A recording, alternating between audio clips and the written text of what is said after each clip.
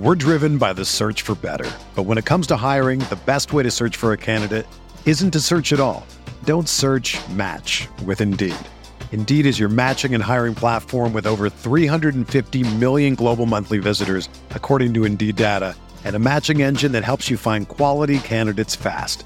Ditch the busy work. Use Indeed for scheduling, screening, and messaging so you can connect with candidates faster.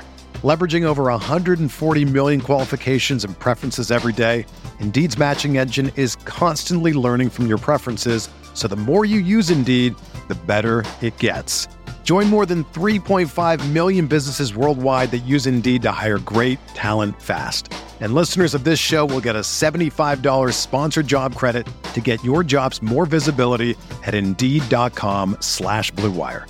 Just go to Indeed.com/Blue Wire right now and support our show by saying that you heard about Indeed on this podcast. That's Indeed.com/Blue Wire. Terms and conditions apply. Need to hire? You need Indeed. This podcast episode is brought to you by Coors Light. These days, everything is go, go, go. It's nonstop hustle all the time. Work, friends, family, expect you to be on 24/7. Well, sometimes you just need to reach for a Coors Light because it's made to chill. Coors Light is cold lagered, cold filtered, and cold packaged. It's as crisp and refreshing as the Colorado Rockies. It is literally made to chill. Coors Light is the one I choose when I need to unwind. So when you want to hit reset, reach for the beer that's made to chill. Get Coors Light in the new look delivered straight to your door with Drizzly or Instacart. Celebrate responsibly. Coors Brewing Company, Golden, Colorado. We're here.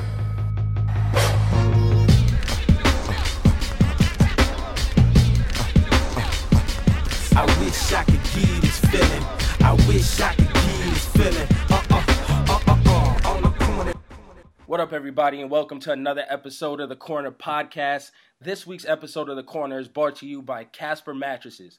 Casper is an online retailer of premium mattresses for a fraction of the cost.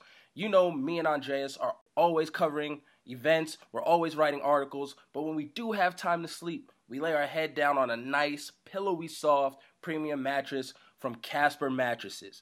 Casper is revolutionizing the mattress industry by cutting the cost of dealing with resellers and going straight to you. No showrooms, no middleman. Everyone's seen those creepy guys trying to follow you around the department store. None of that anymore. You get your hands on a nice premium mattress by going straight to Casper Mattresses. Yeah, man. I mean, I got to get my rest. So Casper Mattresses is the goods. I'm telling you right now. So listen, you can get $50 off of any mattress purchase by visiting Casper.com/The Corner and entering the promo code The Corner. That's one word, The Corner. That's Casper.com/The Corner, promo code THECORNER. Terms and conditions apply. What up, everybody? Welcome to another episode of the Corner Podcast. Kel Dansby here, and welcome back to the old man. He is in the building with a little bit more gray hair than when he left last time. It is Andreas Hale back in the building. Yo, that was ridiculous. This what happens when you leave for a week. You get the grand intro. Dog, it's been 2 weeks, and we didn't have a show the week before that. To be honest, I can't recall what the last thing we was talking about because the last 2 weeks have been absolutely insane for me, at least. Yeah, you haven't discussed anything recently. You've been into the number one job out of 18, if we had to rank them. Yeah, no, by far this is it. Like I've cut off since I've joined Sporting News. I'm not really doing anything else. I am still doing like Billboard and Pitchfork, and like that kind of stuff. And I still do the betting show from every week, and something else I'm still doing. So you still got 6 jobs. Something like that. Yeah, but this takes precedence. Like Sporting News, yeah, like this is taking precedence over everything. It's not ruining my life, but it's running my life right now. Yeah, it is. It seems very demanding. It's good though. Putting out quality content. I've enjoyed what you've been putting out. You've actually been writing a lot. It seems like. Until I get a more staff, which we're working on. Been pretty busy with the writing aspect of it. Yeah, doing the on-camera interviews. I'm sure by now a lot of people saw my interview with Anthony Joshua and how that shit went. But yeah, keeping me busy, bro. Yeah, man. Don't talk about his mama. Yo, listen, I know we haven't got to boxing yet, and it's been a few weeks. And, like, the whole event for the Zone was interesting because I'll just do a brief rundown. So the strategy was, like, I flew out to New York. We had a few meetings. We were like, all right, this is the game plan for the Zone. We're going to interview Anthony Joshua. You get a one-on-one sit-down interview one. Initially, I was never supposed to be on camera. And then the day of, they're like, you're going to be on camera, right? And I'm like, sure. Like, I didn't think I was going to do that. So I'm doing interviews. I interviewed, like, Jesse Vargas. And then the whole situation happened with Jarrell Miller yelling at Anthony Joshua. First of all, Jarrell showed up crazy late. We didn't think he was going to show up. The word was that that Deontay Wilder was on his way. And everybody was like, oh, shit, some shit's about to go down. Obviously, Deontay didn't show up. He went on Twitter, was like, I'm not even in New York. But then Jarrell Miller shows up dumb late, starts yelling at Anthony Joshua, and then we interviewed him. And Jarrell's like, Anthony Joshua's mom looks good, and I'm taking her out on a date. And I'm like, damn, this guy's going all the way in for a fight because he clearly doesn't deserve it. So in my interview, I'm like, okay, I'm going to sit down with Anthony Joshua. I'm going to talk about this Povetkin fight. I don't know how he's going to be. I've never interviewed Anthony Joshua before. Hardly anybody really has in the States face-to-face. And I brought it up, and that awkward pause, like he was legit pissed. And behind the camera, the crew was like, keep going. Keep going. He's pissed. And he was massaging the shit out of the couch. And I can tell you, people were like, yo, he must really like the couch. Yo, he was legit. Like, when we were done, he was legit mad. He was like, no offense to you, brother, but why do you Americans talk so fucking much? And I was like, damn. I was like, he really got under his skin. Yeah, then ESPN left in the interview, just completely cut my name out of the shit. Was like, Anthony Joshua tossed a journalist. Bitch, I ain't no journalist. I'm a senior editor of Combat Sports. I was kind of pissed about that. But yeah. Put some respect on your name. Yeah, man. I'm not no average Joe. Come on, man. Flex a little bit. Damn. Damn, listen, man. I was just happy to be recognized as a journalist. Listen, if anyone wants to quote me on anything, I will take journalist. It's perfectly fine. You don't got to give me an uppity title. But I understand where it comes from. One time someone referred to me as a blogger. Almost had to just catch him with the 2-piece and a biscuit. Exactly. Like, you don't call me out my name. How dare you? Talking about 2-piece and a biscuit, though. One thing you didn't miss last week, because it just happened a couple days ago, news came out that Tristan Thompson ran up on Draymond. Which is surprising, because we all thought Tristan Thompson was a little soft. Tristan Kardashian, all this. It looks like Draymond wasn't ready. There was no time to talk. It was strictly on site. Cash these hands in front of LeBron, in front of KD. Dre, before we talk about Draymond and Tristan and seeing how their beef will go, have you ever just walked up and just 2-piece somebody on site? No. Oh, see, this is what happened. See, I knew it. For a second, I was like, Dre says he fought, but I feel like he was just shooting a fair one, like old school status, put your dukes up. No, I've never, well, not really. All right, so there was a situation where I was in 9th grade, 10th grade. I think the last fight I've been in was like 10th grade. I haven't been in a fight in a long time. And I had beef with a friend. He used to be a friend of mine, and I have no idea why it escalated in the manner that it did. But it came to and when I see him, I'm fading him on sight, right? And I'm like, all right, cool. So instead of you fading me on sight, why don't you come to my house and do that shit? And he came to my house. And the son of the woman that my father was dating, this is a very long story, and I'm not going to get into how that happened. But he happened to be there, and he happened to be in the middle of this shit. And he was like, if dude shows up, and he's like 12, all right? He's like the age of my nephew, which makes this even more crazy. He's like, if dude shows up, we should jump him. And I'm like, if he comes to my house acting crazy, we're just going to fight. And it is what it is. And we're going to take it outside and fight. We're going to shoot a fair one. And he was like, I don't think he's going to do that. Again, he's 12, talking like this. And he's like, I don't think he's going to do that. So what I'm going to do is I'm going to sit in the kitchen. And I live in an apartment at the time. I'm going to sit in the kitchen and something pop off. Then, I'm jumping in. So I'm like, all right. So dude shows up. Oh, I open the door. And I'm like, we taking this outside? And he's like, nah, I just want to talk. Comes in the crib. I thought everything was gonna be cool. So he gets, he balls his fist up. So I choke him. That's the only thing I could do. I grabbed him and I choked him. You were MMA before MMA. Yeah, it was like, you're not doing this in my house. Like I told you, we can shoot a fair one outside. You're not doing this in my house. So I was just gonna call him my stepbrother. So my brother hears the commotion, comes running out of the kitchen with a frying pan and cracks him over the head with a frying pan. Barney Rubble? Straight, like, dog. It was a straight. You ever seen the cartoons when somebody gets hit over the head with a frying pan and that lump immediately starts forming and goes straight to the sky? It was like that. And I was like, and it happened so fast because I'm like, I'm trying to put dude to sleep, right? Like, I'm trying to put him to sleep and just push him out of my house. He's with a frying pan. Dude's head just starts, like, just bulging. And I'm like, yo. And I'm like, now I feel bad. I'm like, we almost killed this motherfucker. So we put him outside. And then he still wanted to fight. So we got in a fight, and that was it. And, he caught me with one. I caught him with a couple. His head swelled up mad big, and he was like, I'm out. And he left. And I was like, good. Wait, that was it. So it was you, your stepbrother, and him, and nobody else around to witness this fight? Nah, and it was like right in front of the office of my complex, too. So it was like nothing. Nobody saw. This all happened. Fights feel like an eternity. It must have been like 90 seconds. I don't know how long it was. And I lived upstairs, too. So after he got cracked with a frying pan, I pushed him. I was like, yo, get out. And he was like, no. And he was like, disoriented. And I'm like, come on, man. I'm not, look, you already got hit with a frying pan. So he swings at me. So I caught him with a couple. Swung back at me, scrapped a little bit. And I'm just like, this is like, at a certain point, I'm like, yo, this is dumb, Like, you're about to die. You need to go to the hospital. And that was it, and he left. And then my uncle, who's from New York, comes home, sees the house is a wreck. He's like, what happened? And I'm like, dude, he came over. He's at the Boys and Girls Club.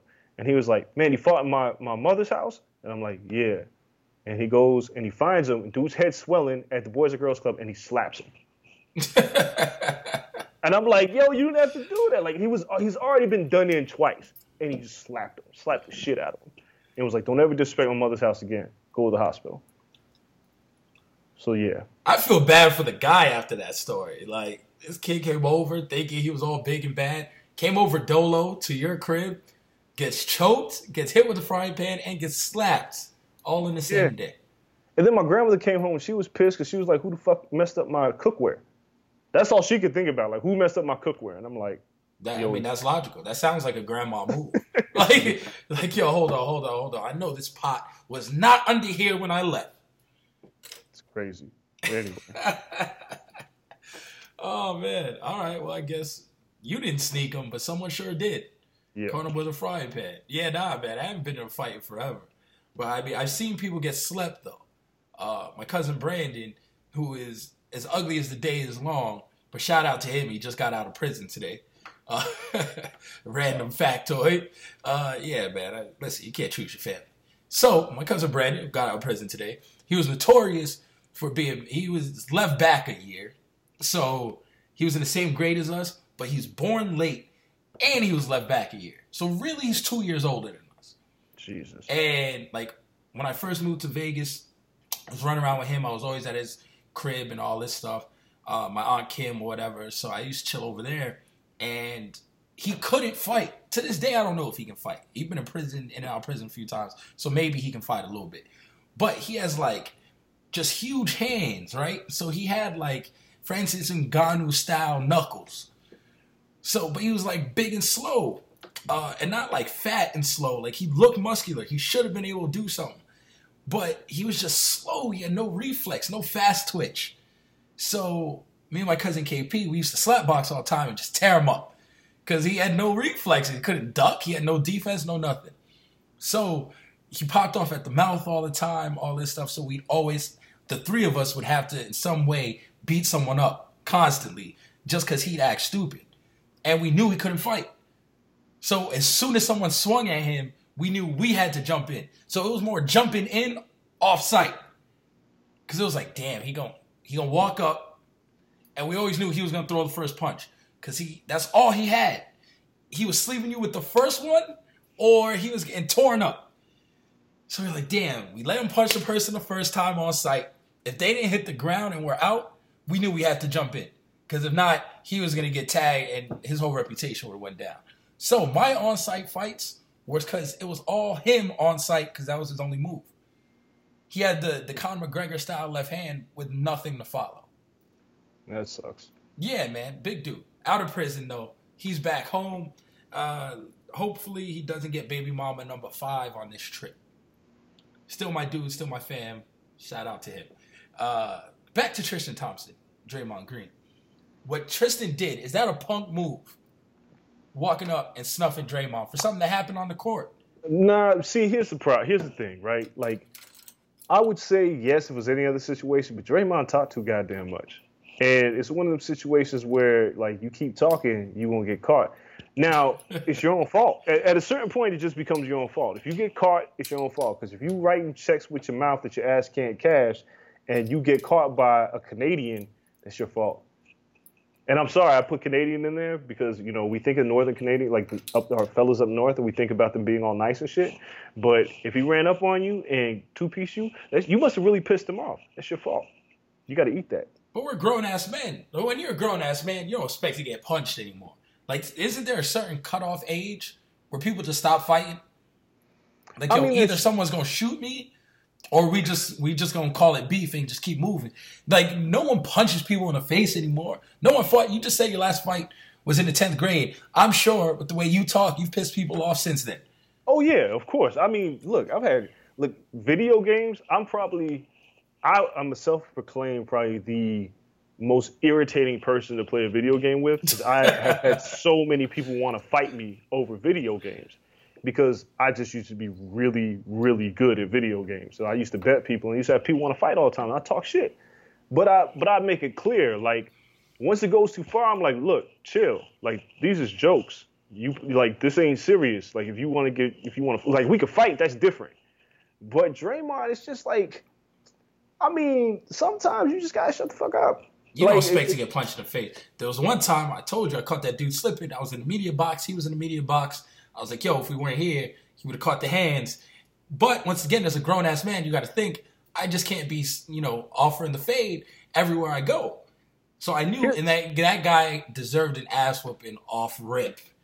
To this day, he probably deserves an ass whooping. I won. I got to let it go. I won in the game of life.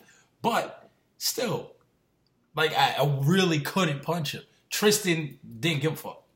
Yeah, I mean, the dilemma is this. Like, what's good, it's not a case of what's good for the goose is good for the gander. It's a case of you got to be careful because you might think it's cool, but somebody else might flex.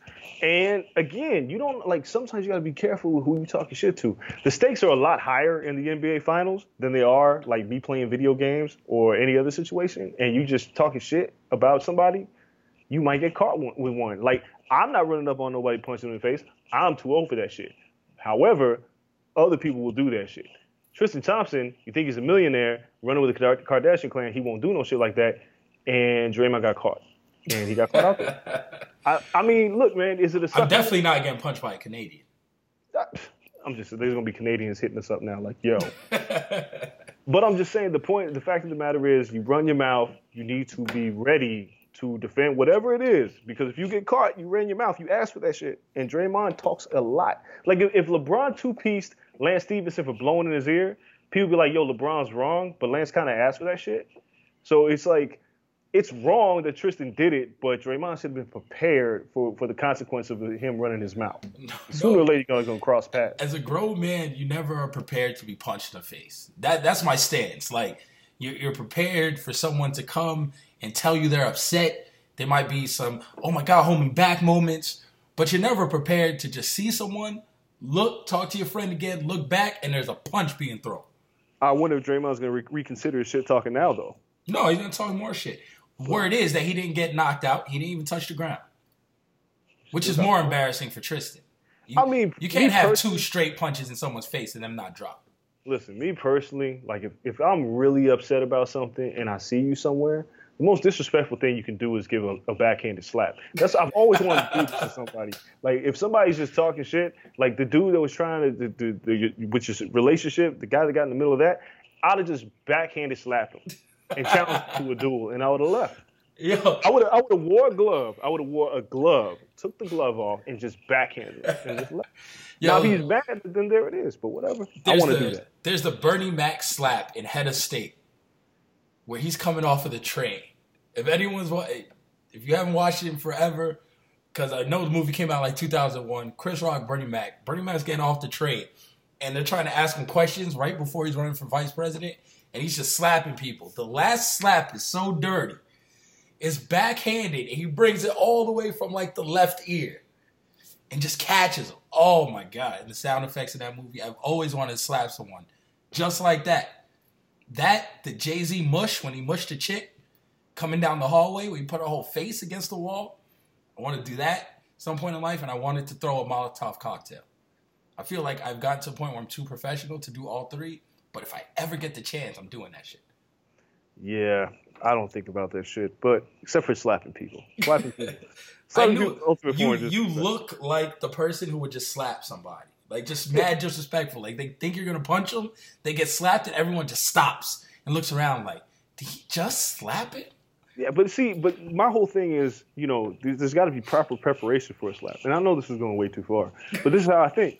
Like, when you take off the glove, you don't take off the glove with your hand. You take it off with your teeth. You bite each fingertip and you pull it. Like, you've seen this before. The slow slap. Yeah, the slow, like if you're talking and I have a glove on, I'm biting the tips of the fingers and, like, you know it's coming, but you don't think I'm really going to do it. And then I pull back because it's not an open-handed slap across the mouth. It's a backhanded slap, knuckles across the cheek. That's what I want to do. All right, moving on. Oh, the preparation and the mental image of you preparing. You wearing a glove. First off, it's just amazing. I should tell you right there, it's going to be a problem. If I show up with a glove, shit, you better run.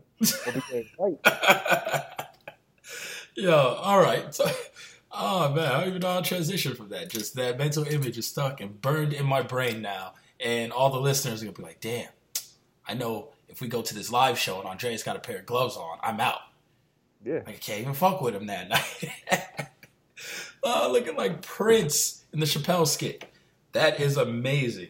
Talk about other wild shit that's happening to athletes. Athletes are getting caught up with their past, not slapping people, not choking people, not hitting people in the head like with frying pans. Just tweets.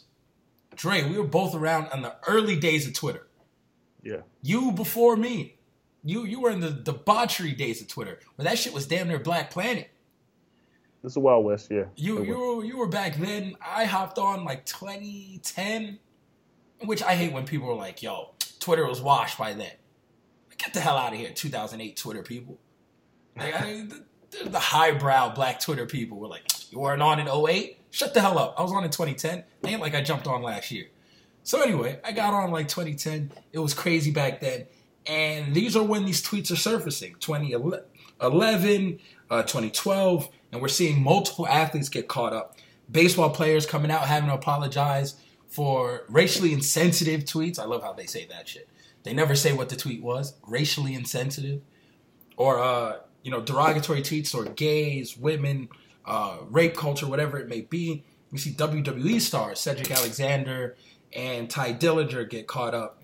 And now we see Cody Garbrandt get called on the carpet for his tweets. Really just talking to his friends and dropping the N-word like it just is. His was very conversational. And he did no apologies for using it. He just said that's what we did. So now that we're seeing all these things, bring up, besides what they said, and we'll get to that in a second, the fact that people are now starting to dig through Twitters purposely to catch athletes up. Do you think this is a problem? And do you think now it's kind of drowning out the message behind it? And is it too much? Where like everyone was saying Me Too, and it's like, yo, B, chill out, because there's people who were really part of this movement, real victims, and people are just kind of crying wolf with it. Is this where we're getting? They're just looking for anything in the athlete's history, and it's diluting the purpose of the cause. I mean, so here's my stance on this. Like, everybody's done some dumb shit at some point in time. Correct. And all of us have. And none of our hands are clean. And if your hands are clean, then I don't know what to tell you. You must be a child of God. I don't know why you listen to this podcast if your hands exactly. But the fact that people are digging through old Twitter accounts to try to dig up dirt is pretty stupid, and it's annoying as hell. However, when the dirt is dug up, you have to answer for it. And I don't think it's anything you should lose your job over. Like, for anybody that had a tweet of like a rape joke, right? Like, I said this in our group chat the other day. I will always laugh at Eddie Murphy Raw, although 90% of the comedy in that special would not fly today. Hell no. No, you can't say any of that. But I will always laugh at it. And now, if you are offended by me saying that, that's too bad for you. I'm going to always laugh at Eddie Murphy Raw. I'm going to always laugh at Delirious. I'm going to laugh at Bernie Mac on Kings of Comedy when he's talking about the kid with the milk and cookies. I'm always going to laugh at this. It's a different time now. Some of those jokes don't fly. But back when we were younger, there were some things that we shouldn't say today that we said back then. The N-word is not one of them, white people. So don't try to use it. It's not the same thing. Okay. But like rape jokes and gay jokes, they're wrong. And once you recognize they're wrong, you stop doing them. However, yeah, we've all been caught up in this because the society's become a lot more PC now. So once you recognize what is wrong, if somebody were to dig up your past, the true answer is like, I was ignorant back then, times have changed, I'm sorry. There's really not much more to it. Like, if you want me to go on some kind of apology tour, then it becomes like a big fuck you. Like, for certain, like for jokes, I don't think you should be fired for jokes. But can we blame Cody Garbrandt for his stance then? Because to him, it's like saying a rape joke. Like, to him, he's not necessarily sorry that he said it. He's sorry that it came up. He's sorry that it offended people.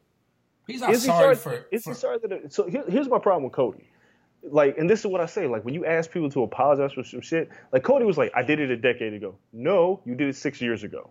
6 years ago, you were 21. You fucking knew better. Like, that's where it starts. If you were 16, listening to rap music, and you had a bunch of white friends who were all saying it to you, and you said it too, it's not acceptable, but I understand where it comes from because the word has taken off such a different meaning than it did like when I was younger. So they saying it's a term of endearment, even though it's not for them. But there's been multiple people that said, don't use that word. But I can almost understand where you're coming from. But when you're 21 and you're using this word, and it's just as problematic for you to be 21 and then you say you have black friends. Like, I have never seen Cody Garbrandt with black people, so I don't know where this comes from. Maybe he just changed his life.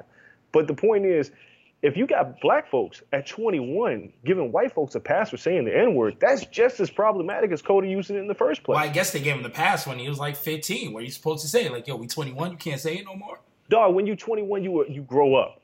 Like, it was not acceptable. The N-word's never been acceptable for a white person to use. And you don't need a guide, you don't need a movement to tell you that it's not acceptable. Like, the N-word has been around for a long time, and it's always been derogatory towards black people. Now, I get it where the white kids say, well, they say it in rap songs, I don't want to say it to my friends, and I don't mean any harm by it. Okay, fine. But the argument is, when you get these hands put on you for using that word, you know better. Cody Garbrandt's 21, you know better. 13, you may not know better. 13 around a whole bunch of white kids, you may not know better. But at 21, you know better. And at that point, it's unacceptable. Yeah. And, of course, I'm playing devil's advocate. But even, like you said, we've all done some pretty dumb shit. Like, listen, no one should go back to my MySpace and see some of the shit talking me and my friends were saying over Halo games. Like, it's just next level. But back then, quote unquote, it was acceptable to say weird stuff like, oh, that's gay. Like, no one can say that shit anymore. Exactly. And that was like a term. Like, it was real. Like, this is something people said all the time. The shit you would say in Halo, like, as far as let you die 4 times and see some of the language coming out of your mouth. Like, it was bad. And these things were, posted on people's walls and blah, blah, blah. Like, it was crazy. So, I don't want someone digging through my old tweets necessarily, even though I think it's about time I just scrub everything out. There's websites for that, right? Like, I just need to just clear it out just in case. I don't need shit before 2013. And, it feels weird to judge these people. Not that they get a pass. Not that saying the N-word is ever right. But we have people that say that shit today who have to answer no questions. I think you mentioned that in the group chat. Like, there's people in the UFC today saying that shit. And it's like, nah, oh well. And can't act like, just not saying derogatory comments towards gays and all this shit. People say that today. Manny said that before selling 2 million pay-per-views. Like, there's shit going on today that people are like, okay, whatever. But it's brought up from the past, and now it's like, answer for your past. Like, people don't have to answer for their now. That's true. The Mike Perry situation is the situation I continuously bring up. Like, if we're digging up Cody Garbrandt tweets from 2012, well, Mike Perry had it in Twitter in 2018, and y'all ain't saying shit. Like, there is a problem there. So it's like, going back to the Cody situation, it's like, when Cody, like, I had a problem with Cody getting aggravated by it and lying to say it was a decade ago when it wasn't, because a decade would make him 17, 16 years old, which is still acceptable when he's younger. But the fact that and then he didn't apologize. Because, like, and to say it's lyrics, like, the first thing you said was it's lyrics. It means you're clearly blaming this on rap music. And rap music is a culprit in some ways because it's become such a fashionable term for a lot of people that they really don't understand the connotation of it. But then he just goes on, like, drugs. Like, dog, what does drugs have to do with you saying the N-word? I understand what he's trying to say, but you need to just apologize and move the fuck on.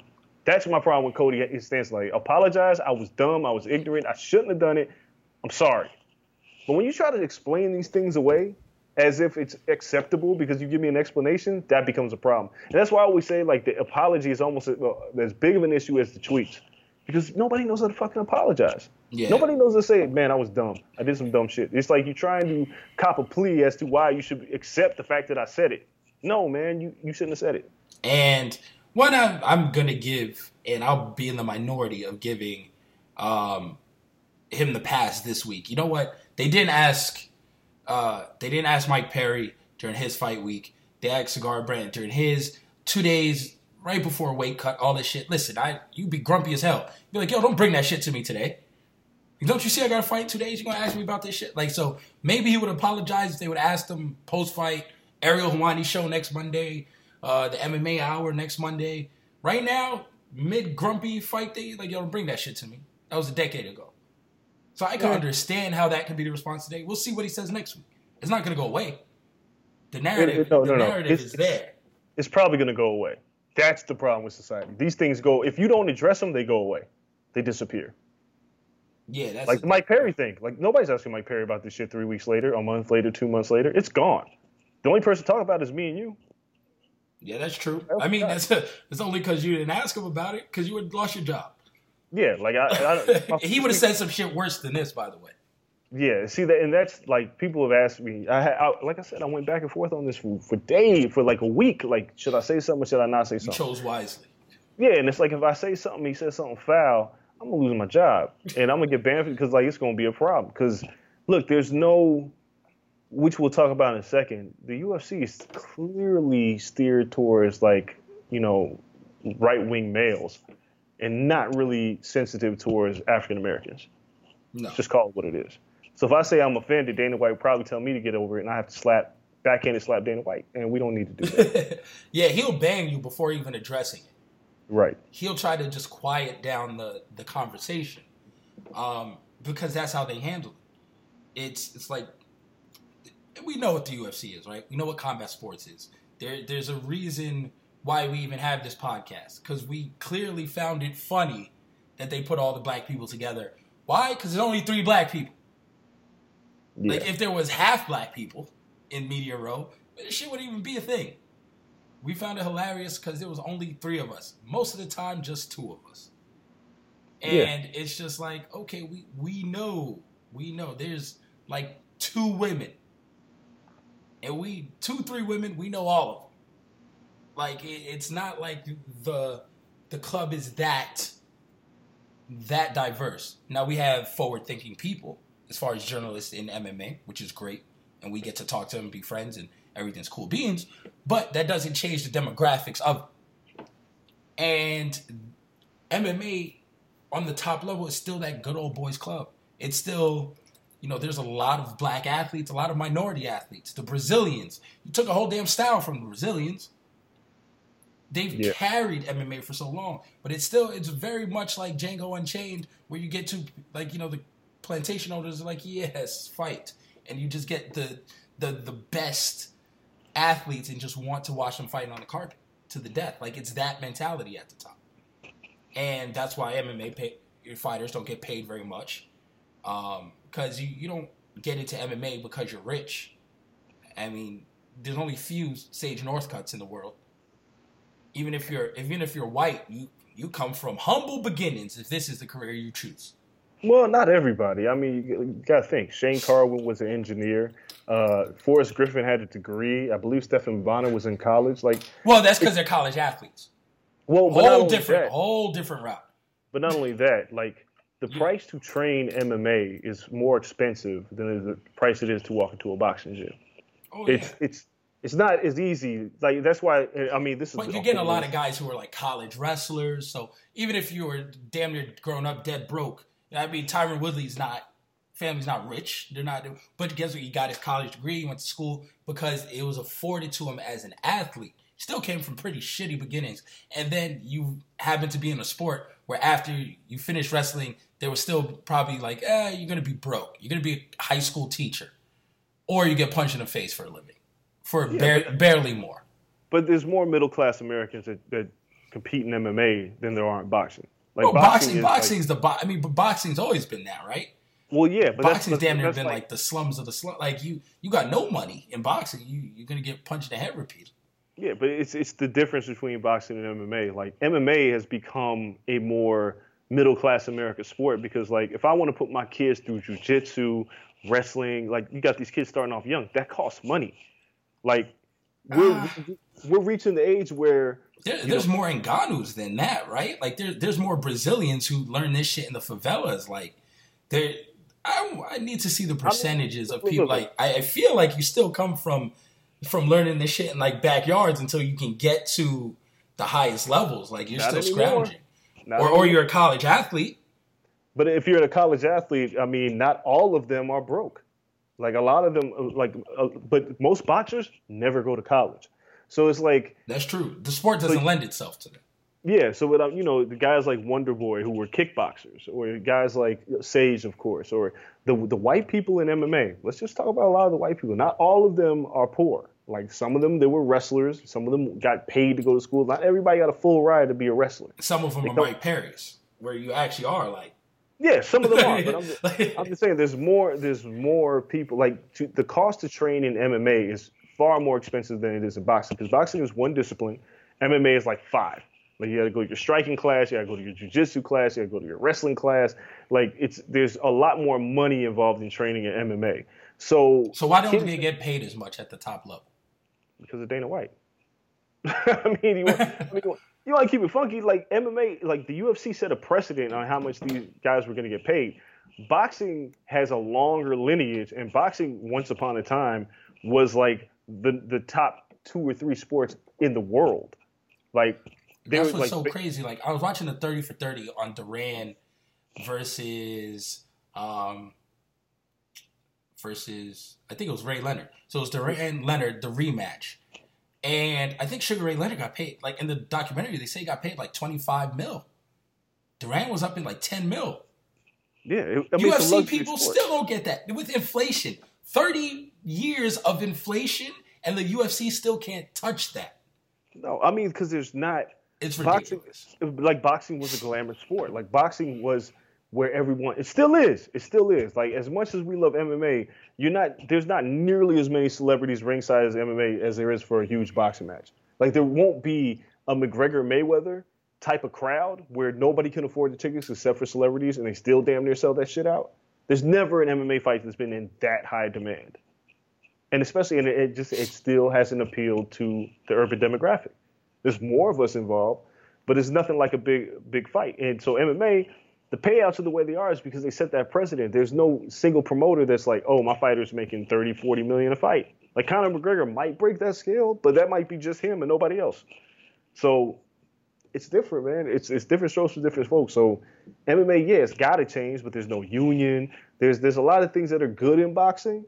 Like, most people say boxers are overpaid, but the top of the top gets a ton of money, and the bottom of the bottom gets like $25 a fight. So it's like, there's parity here, but MMA is still a weird sport because it doesn't have that kind of historical context as boxing does. Boxing's legacy is longer than most sports. NBA, NFL, boxing's been around before all that shit. So, I mean, at the top of boxing, I mean, we have the De La Hoyas, right? We had the Don Kings. It seems like even promoters, the top of the top, the people controlling the money in some aspects, are minorities or just different. They're an eclectic group. We've seen that you can do it. The UFC seems like, MAGA culture at the top. And MMA kind of in general. There's not diversity at the top, even though there's diversity in the fighters. It seems like the good old boys club. It is. And even beyond the UFC. Yeah, I mean, look, man, there was Pride in Japan, and Pride was huge in Japan. And then you have like one who's big overseas in Asia. But the UFC is going to UFC. And that's what they appeal to is like the beer drink. Like, dude, the sponsors like Budweiser. Boxing sponsors like Corona. Different demographic right there. Yeah. Even Stipe with Modelo was funny. Yeah, it was kind of funny. Like, what? I was like, really? But it's different, man. But it comes down to who's running it and who's the face of your company. And Dana White's the face of the UFC, and he's next to Trump, arm in arm. Yeah, they're buddies. With Covington. Jesus. Yeah, I saw you tweet that out earlier. And I was like, yep, that's the public face of the company. Not only did Dana White 2 days ago said Covington will not be a champion on September 8th, as soon as that bell rings. Didn't stop him from taking Covington, the belt, and everyone who wanted to come to the White House and in the Oval Office and smiling their ass off. Yeah, like, have we ever seen Dana White with Barack Obama? No. Did Tyron Woodley, Demetrius Johnson, John Jones, Daniel Cormier, did any of them get to meet Barack Obama? No. But here's Colby Covington. Now all champions have to get the invite, right? And we've created a precedent. It's like basketball. All champions have to have an open invite. So if Woodley said, I want to go to the Oval Office and we're going to chop it up, Trump has to let him in. No, that's not going to happen because, I mean, come on. Trump ain't going to let Tyron Woodley in. No, but it's like a precedent. It should be, but it's not. Like, Colby Covington was an interim champion. Interim. Off of a bullshit fight. Like, the Dos Anjos fight shouldn't have been for an interim title. And Dana was like, you know what? You want to go to the White House? Come on, let's go. It just kind of it shows you where the sport is at. Like, the people at the top, their allegiances. I mean, it's different than Vince McMahon, right? Like, Dana White is not only the face of the company, but he spoke at the Republican National Convention. Uh-huh. So it's like... That MAGA gimmick is taking Covington a far ways, too, by the way. I mean, it took him to see Donald Trump, but we'll see how much more money he's making. He got him a belt. Yeah, I mean, Dana's still tight-pocketed, but it got him a belt. Yeah. Interim or not, that's not too shabby. No, it's not bad. I mean, at the end of the day, he can fight. He beat Dos Anjos. He can fight. He definitely can, yeah.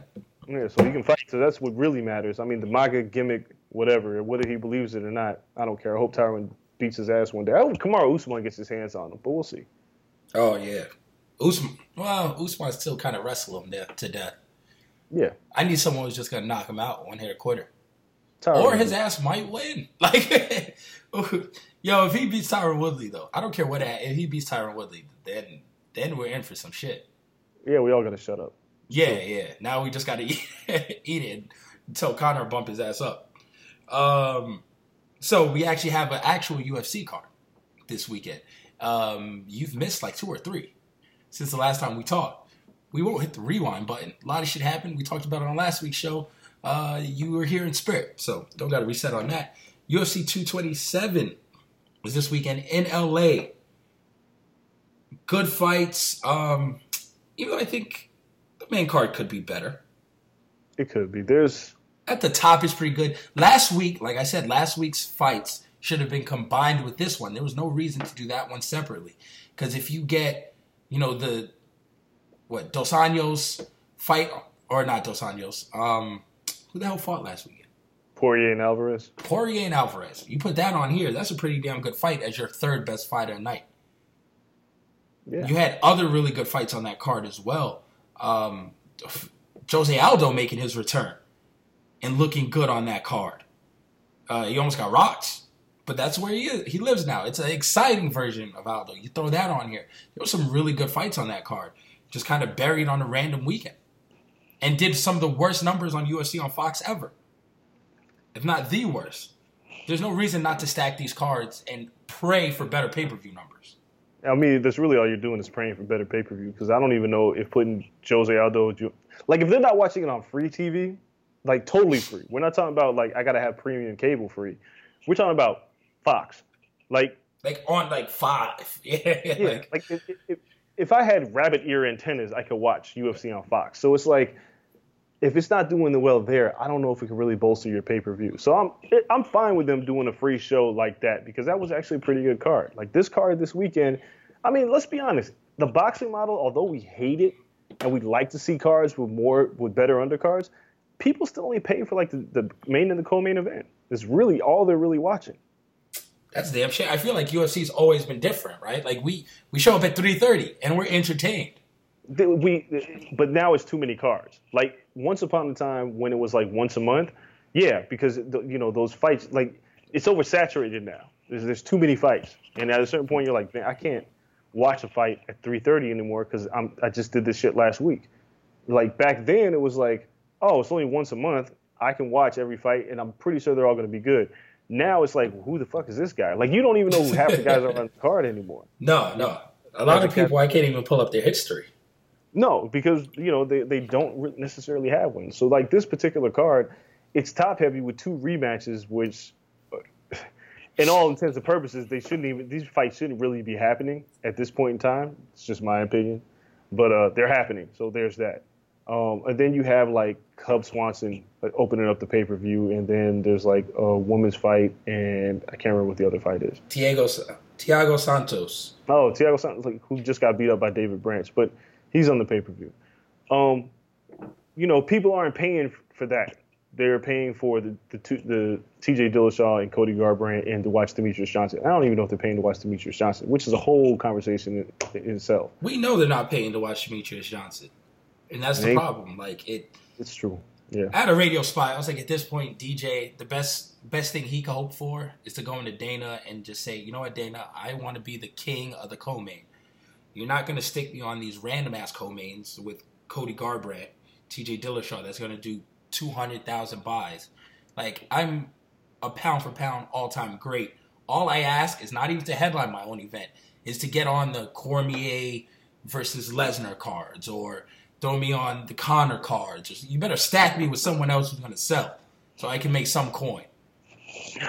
I mean, it's a sad reality. And, I'm writing a piece about it today. It's like, is Demetrius Johnson really the best pound-for-pound fighter in the world, right?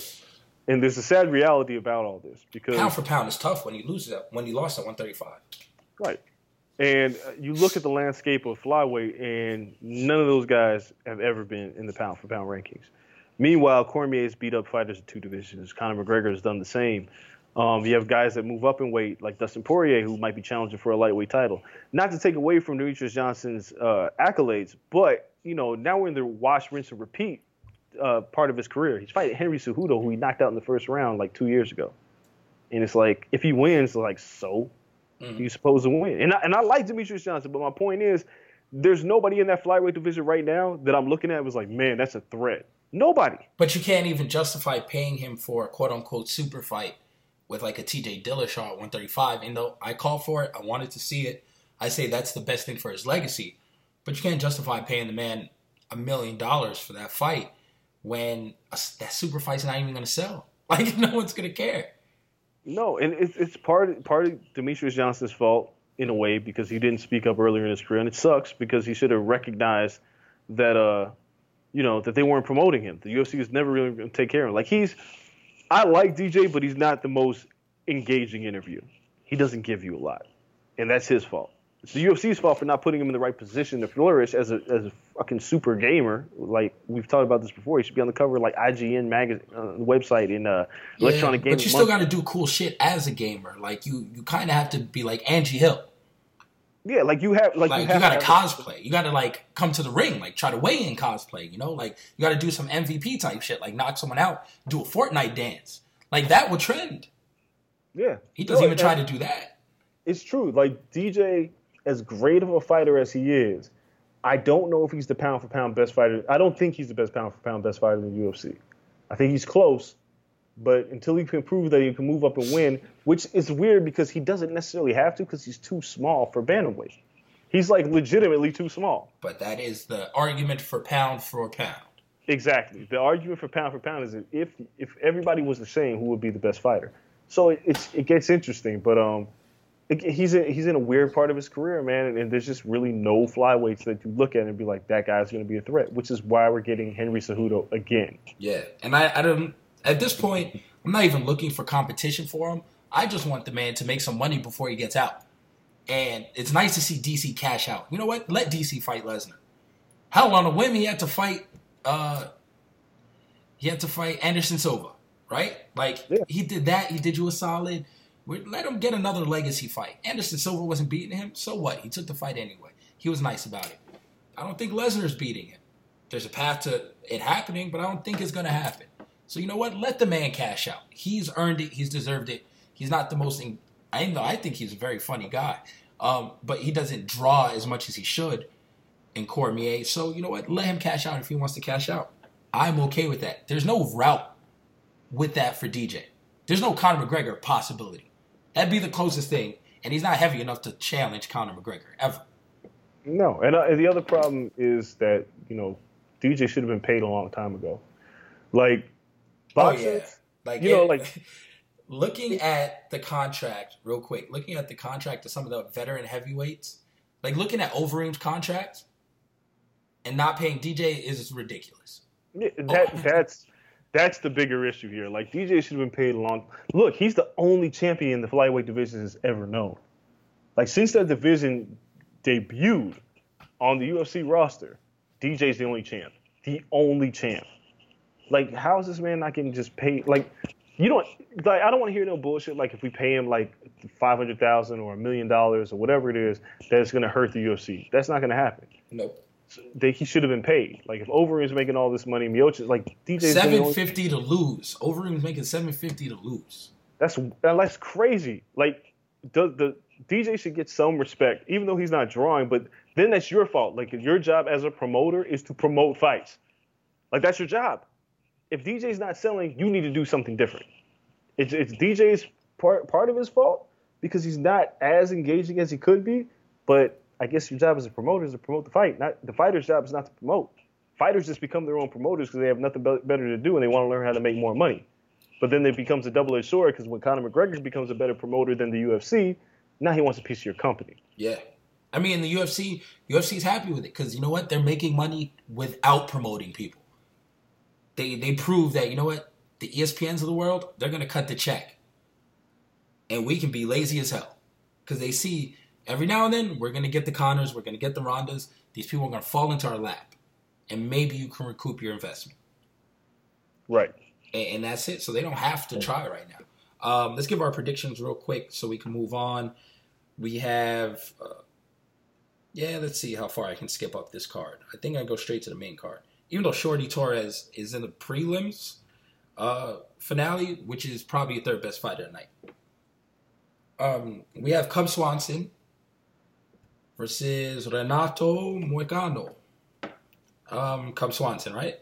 Like, why am I even though Moicano has a good record, only one loss, Cub Swanson, he's not on gatekeeper status yet for me. He's nearing it. Moicano was like a minus 300 favorite in this fight, at least, I think. But I like Cub Swanson too. I like Cub, yeah. Like that, I'll take that bet. It's an interesting fight because Moicano's only lost to Ortega by submission. And aside from that, he's looked pretty good. But, I don't know, man. I like Cub. I think Cub has a lot left. I mean, he lost to Frankie Edgar and Brian Ortega. So it's like, those aren't two bad losses. Yeah. Yeah. Cool. Everyone does, damn near. Exactly. So I can't really hold it against Cub. So, yeah, I like Cub in the fight. Yeah, his last couple fights before then, Kawajiri, decision, Doho Choi, which was great, match of the year, and then Artem Lobov, Conor's boy. So, yeah. I mean, he's not horrible. Like, he's not washed right now. So this would be a good test, but I'll take Cub in that one. Polyana Viana versus JJ Aldrich, women's strawweight match. I guess they're pushing the strawweight division. Yeah, I mean, Viana's, I think she's 10-1. She's looked really good in regional competition. Aldrich is a pretty big underdog here, but Journeywoman. Yeah. Yeah. Well, Viana should win, but like, don't count Aldrich to win a decision out. Like, there's a very strong possibility that could happen. But yeah, I'm gonna go with Viana. Yeah, smart move. I'm going with Viana as well. I was like, wait, are you gonna pick her? I'm going with Viana. Then Thiago Santos versus Kevin Holland. I mean, give me Santos. He was on a run before that David Branch knockout. Kevin Holland fought in Bellator. He doesn't have anything that's overwhelmingly good about him. He doesn't have like a great quality. But Thiago Santos, he's got this issue. For the most part, it's either you knock somebody out or he gets knocked out. So my prediction is this fight doesn't go 3 rounds. I'm going to go ahead and pick Santos here. I think he's got to get a bounce-back win. Yeah, some of the losses on his resume, they're big-name losses. So until you start, getting washed by newcomers and scrubs, I'll give you a fair shot at things. Mighty Mouse versus Henry Cejudo. Do we see the upset? No. There's nothing. All right, so the whole narrative for this fight is Henry Cejudo's gotten better since he lost to DJ, right? His hands have gotten better. So he lost to Joseph Benavidez in a fight that a lot of people thought was really close, and a lot of people actually thought Henry Cejudo won. Then Cejudo beat Wilson Grace. Then Cejudo beat Sergio Pettis. None of those 3 guys can hold a candle to Demetrius Johnson. If Cejudo enters this fight thinking that he's a better striker and is like, I'm going to strike with Demetrius Johnson, he's going to get fucked up. So his bread and butter has been his wrestling his whole life. If he mixes it up with wrestling and strikes, he has a chance. But I don't see this fight going 5 rounds, and I think DJ stops him again just a little bit later. Yeah, DJ, he's just too good. He's too good. Fool me once, not fooling me twice. I picked Cejudo the first time. I was like, oh, Cejudo's Olympic wrestling. Didn't even try to use that shit. So he didn't have a chance. Look, dude, he didn't have a chance. Just got caught with body punch after body punch. Knees. He ate the knees. He was not prepared for the knees. So I guarantee he'll be prepared for the knees this time. But if he comes out with that weird kung fu stance, he's getting fucked up. I'm telling you. He loves that shit now.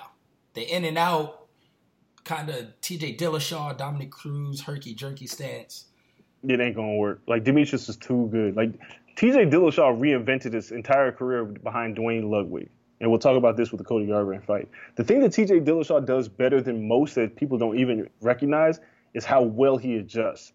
I don't think Cejudo has a plan B if DJ neutralizes what he comes out with his plan A. I don't think Cejudo has a chance in hell of figuring out what's next. DJ can just figure out shit on the fly. DJ is playing a video game. Yeah, like he naturally adapts to whatever the situation is. You want to wrestle? Like if you go back and watch the first Cejudo fight, Cejudo took him down. DJ had a butterfly guard, kicked him right off. And then from there, they got him in the clinch, kneed him in the guts, and it was over. So Cejudo will probably do something different. But I don't think if DJ does anything different, Cejudo's going to be like, what do I do with this shit? And he's going to lose. Yeah. Cejudo's probably preparing for the same DJ he fought the first time, and DJ's he's a chameleon. He's something different every time. So I'm going to go with Mighty Mouse. I think he'll go all 5 this time. I think Cejudo improved. I think he'll use the wrestling more. But I expect maybe like 4-1, maybe a 5-round sweep for DJ. Yeah. I don't see this going to the scorecards. I think DJ is so confident because he already knocked him out the first time. He might just try to submit him. He might Ray Borg his ass. He might get bored and try to figure something out to finish him.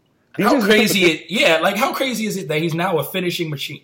Yeah, like he's got a goal now, and it's not like Terrence Crawford type mean streak, but it's a mean streak where DJ starts looking at a fight. It was like, well, how can I finish you? I don't want this to get to the scorecards. So he's been finishing guys. So I don't expect Cejudo to make it to the final round. I think this ends in like 3 or 4.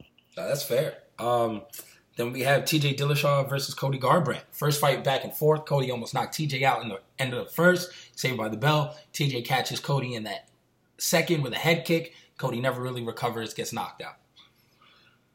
I expect this fight to go a lot of the same way, except to me, and I could be wrong, but I don't think I am, TJ's only chance to knock him out is to catch him with a knee or a kick. Cody's jaw and his head and everything is still very tough. I think he can stand in there with a firefight between hands and fists and withstand the power. I don't see Cody getting caught with another kick or a knee, so I think Cody's power wins out. I think he tests TJ's jaw, and I think he lands the knockout. and stops TJ. I'd say this time he stops TJ in the second. Don't see it. Here's why. TJ, I'm going to go back to exactly what I said. TJ figures you out. Once he figures you out, you're kind of screwed. When TJ fought Renan Barão the first time, it was a little difficult. Then he watched him later rounds. After he figured out Renan Barão, the second fight was just one-sided. Yeah. Rafael Sunsao narrowly beat Dillashaw the first time. TJ made slight adjustments in the rematch and pretty much dominated that fight. TJ's game plan is to figure you out. Once he figures you out, if you don't have a plan B, you are screwed. Cody Garbrandt got knocked out. If there's nothing else about this fight that interests me, is how does Cody Garbrandt come back from getting knocked out by somebody he hates? There's a different level of passion that goes in that fight.